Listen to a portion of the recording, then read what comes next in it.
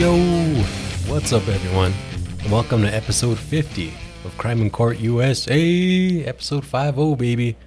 Almost to 100. Not really. When I think about how it's only halfway to 100, it's like, damn, 100 is a lot of episodes. But you know what? 50 is cool, nonetheless. I'm glad we got here. Welcome. How are you guys doing? I appreciate you being here. I'm your host, Mundo Carrillo. I'm recording this on January 24th, 2024. I hope you guys are doing well. All right, well, I actually have a lot to talk about this week. I had to for the big 50, right? So let's just jump right into it. So Alec Baldwin has been indicted again on manslaughter charges. So if you guys recall, let's just go through the whole story again. So back in October of 2021, Baldwin was filming a Western called Rust on the Bonanza Creek Ranch near Santa Fe. He was the star and a producer in the movie, and they were rehearsing a scene in a church where he was, I guess, doing like a quick draw and pointing it at the camera. And as he was rehearsing that, the gun went off and it hit the cinematographer, Helena Hutchins, in the chest. It went through her and hit the director, Joel Souza, in the shoulder. Hutchins actually died, and Souza was treated at the hospital and later released. And some months after that, Baldwin was charged with manslaughter, as was the armorer, Hannah Gutierrez-Reed, who was only 24 at the time of the incident. Assistant Director Dave Halls, he was charged with negligent use of a deadly weapon. He pleaded guilty to that. That's only a misdemeanor, and he received 6 months of unsupervised probation, which basically means that, you know, he basically wasn't allowed to get in any kind of trouble for 6 months, and that's about it. So yeah, obviously the big deal here was someone got shot on set. That's someone's fault. A lot of it's on the armorer, Gutierrez-Reed. It was her job to make sure that no live rounds were on the set at all.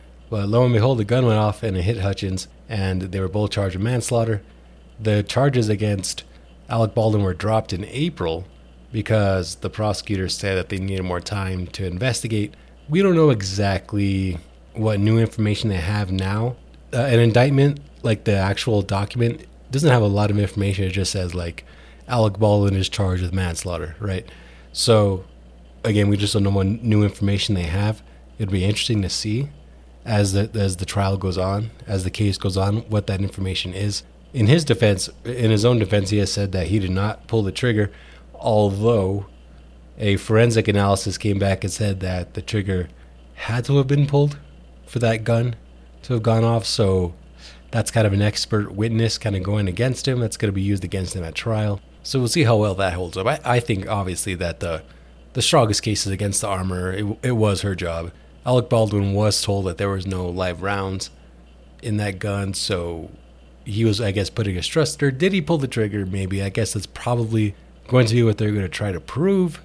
That might be a little difficult, because that's going to rely mostly, probably, I would assume, on the like some kind of gun expert testifying that the gun had to, or that trigger had to have been pulled for it to have gone off.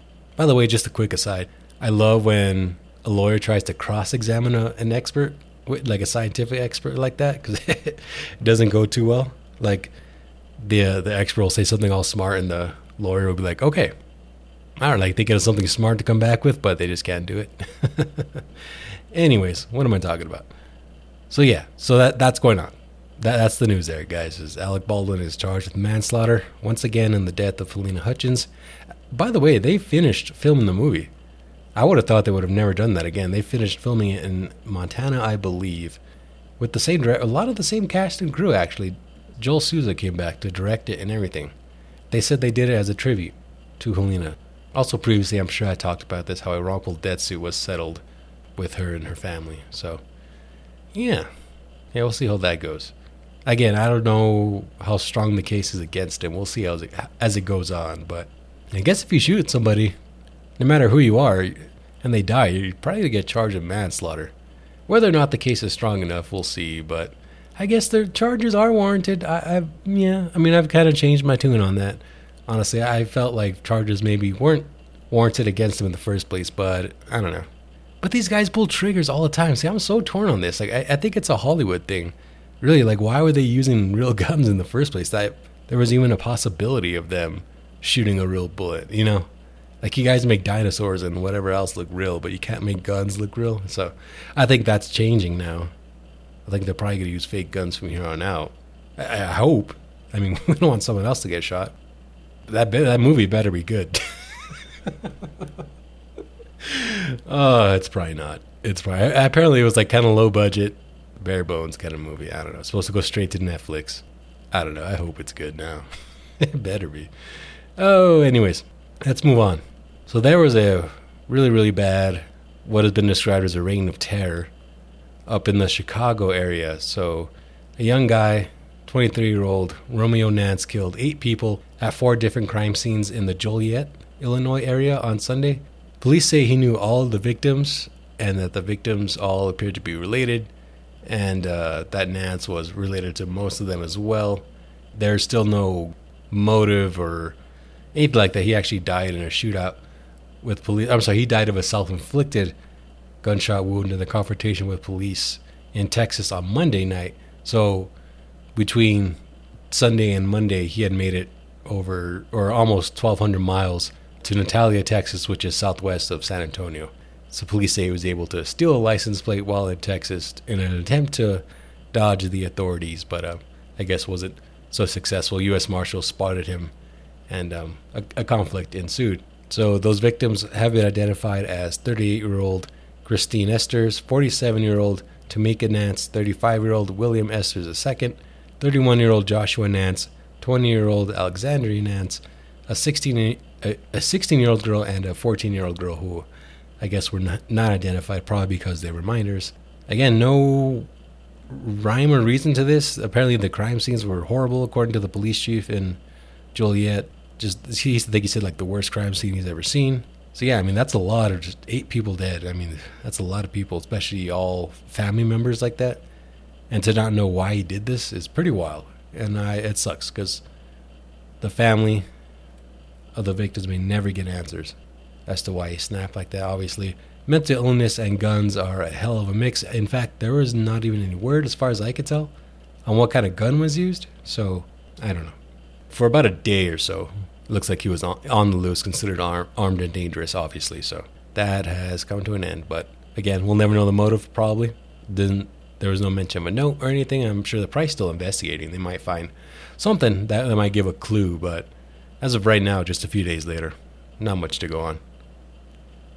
Okay, so I think this is kind of the big story of the week, and that is the Los Angeles Innocence Project is looking in to the Scott Peterson case. Do you remember the Scott Peterson case? It was back in 2002, Christmas Eve of 2002, his 27-year-old wife, Laci Peterson, and she was 8 months pregnant with their son. She disappeared, and then her body was found in the San Francisco Bay in April of 2003. Mr. Peterson was charged and convicted of first-degree murder for killing Laci and of second-degree murder for killing the unborn son. He was given the death penalty, but that sentence was later altered to life in prison after some kind of legal mumbo-jumbo, for lack of a better word, involving the jury. Basically is, I don't know. I didn't really get that deep into it, but it was changed. He's serving life in prison as we speak right now. So prosecutors at trial said that Laci had found out that Scott was having an affair with somebody, and that he basically had to kill her because of that. And yeah, it was a little shady because he was actually fleeing to Mexico. It looked like when he was arrested, he was I think near San Diego on his way to Mexico. He had dyed his hair and was using his brother's ID and everything, so he was definitely incognitas and trying to flee. So not a great look. However, the Innocence Project, I have a quote here. This comes from a court filing, but I got this from ABC News. It says, "New evidence now supports Mr. Peterson's long-standing claim of innocence and raises many questions into who abducted and killed Laci and Connor Peterson." So, a former fire investigator also came forward to ABC News, I guess, after this news broke out, and said that he investigated a van that was less than a mile near the home that was found burned out, and there was blood on a mattress in that van. He's came forward to ABC News and said, and urged investigators to sort of relook at that blood and test it for DNA. Now, I guess not too long ago, part of that mattress was tested for Laci's DNA, but didn't come back positive for it. But the LAIP, the Los Angeles Innocence Project, is now saying that they should probably go back and look with enhanced DNA testing and really try to definitively find out if that blood is Laci's blood. Now, I think that van was seen in front of their house a day before she disappeared, so that could tie it to hold on, let me look that up. Yeah, so there are reports of an orange van spotted across the street from Scott and Laci Peterson's home around that time that Laci vanished on Christmas Eve 2002. Got that from a News Nation article. So, yeah, I guess some lingering questions about this van that was lingering around the couple's home, and it looks like someone burned out the van with a bloody mattress in it. Someone was trying to get rid of some evidence. So, very interesting. Very, very interesting. That is a burned out van with a bloody mattress inside near a spot where a woman got abducted and was later found dead. Or she was found dead in a bay. Very, very suspicious. Sus, as the kids say. So, interesting. I don't know. I mean, we'll see what the courts have to say about this, if it's even sort of legal for them to kind of go back to this case and look for it based on this, because they did test it before. So let's see what kind of legal standing they'll have to test it again in order to exonerate him. But this is what they do. This is what the Innocence Project does. They're a nonprofit group that tries to exonerate the wrongfully convicted. So that if they're taking this on, you figure there's maybe a chance that it's strong enough to exonerate him. Wouldn't that be wild? Because I do remember this. Do you guys remember? This was sort of one of those cases that sort of, gripped the nation. We were all kind of paying attention. Where's Laci Peterson? What about Scott? What did he do? Oh, my God, he killed her. Like, kind of stuff. So it was a big, big case. I remember this. I remember this big time. So if it turns out years later that he may not have done it. Wow, that'd be huge. That'd be huge. Certainly we'll keep an eye on that. So stay posted. All right. So I do have to mention this. The mother of a school shooter from Oxford High School back in November 2021, her trial for involuntary manslaughter started on Tuesday. And this marks the first time that a parent of a school shooter has faced involuntary manslaughter charges. So, yeah, like I said, back in November 2021, Ethan Crumley brought a gun to his high school, killed 4 students, and in the days after, or in the ensuing investigation, his parents admitted that in the days before the shooting, they actually bought him the gun. So, yeah, they both got charged in manslaughter. Guess they're having separate trials. So she's up first.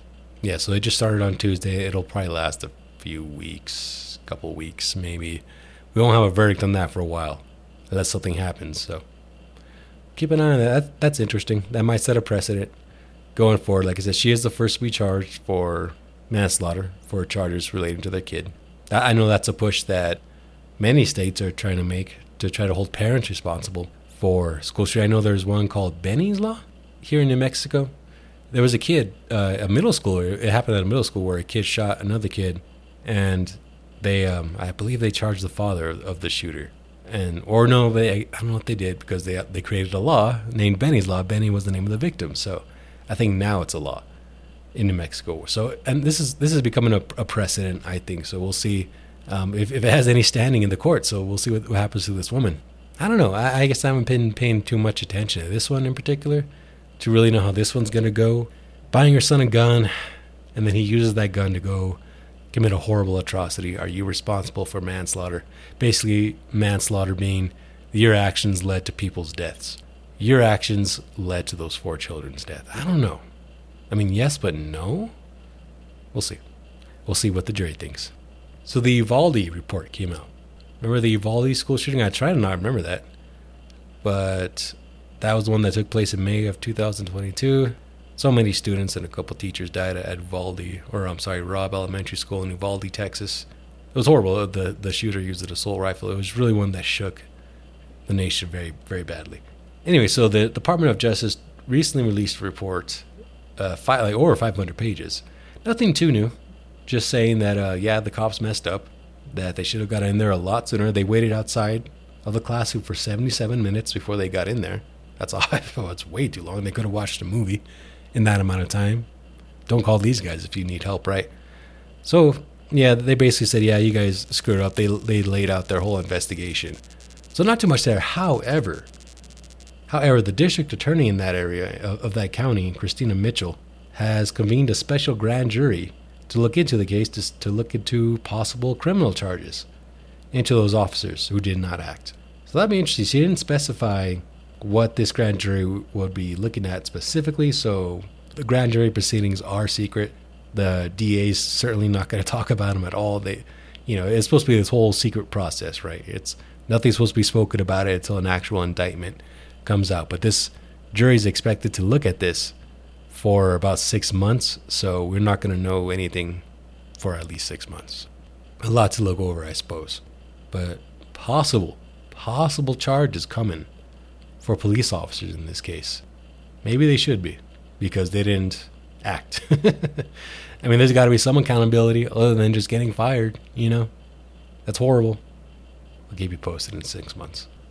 All right, so let's get to the Trump block. There's always something to say about Trump. Politically, he's doing fine. Of course, he just won the New Hampshire primary.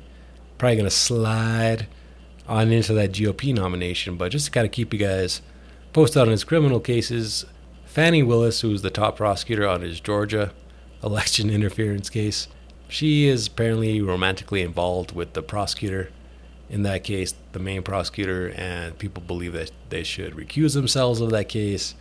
She doesn't think so, or her office doesn't think so. Meh, I don't know.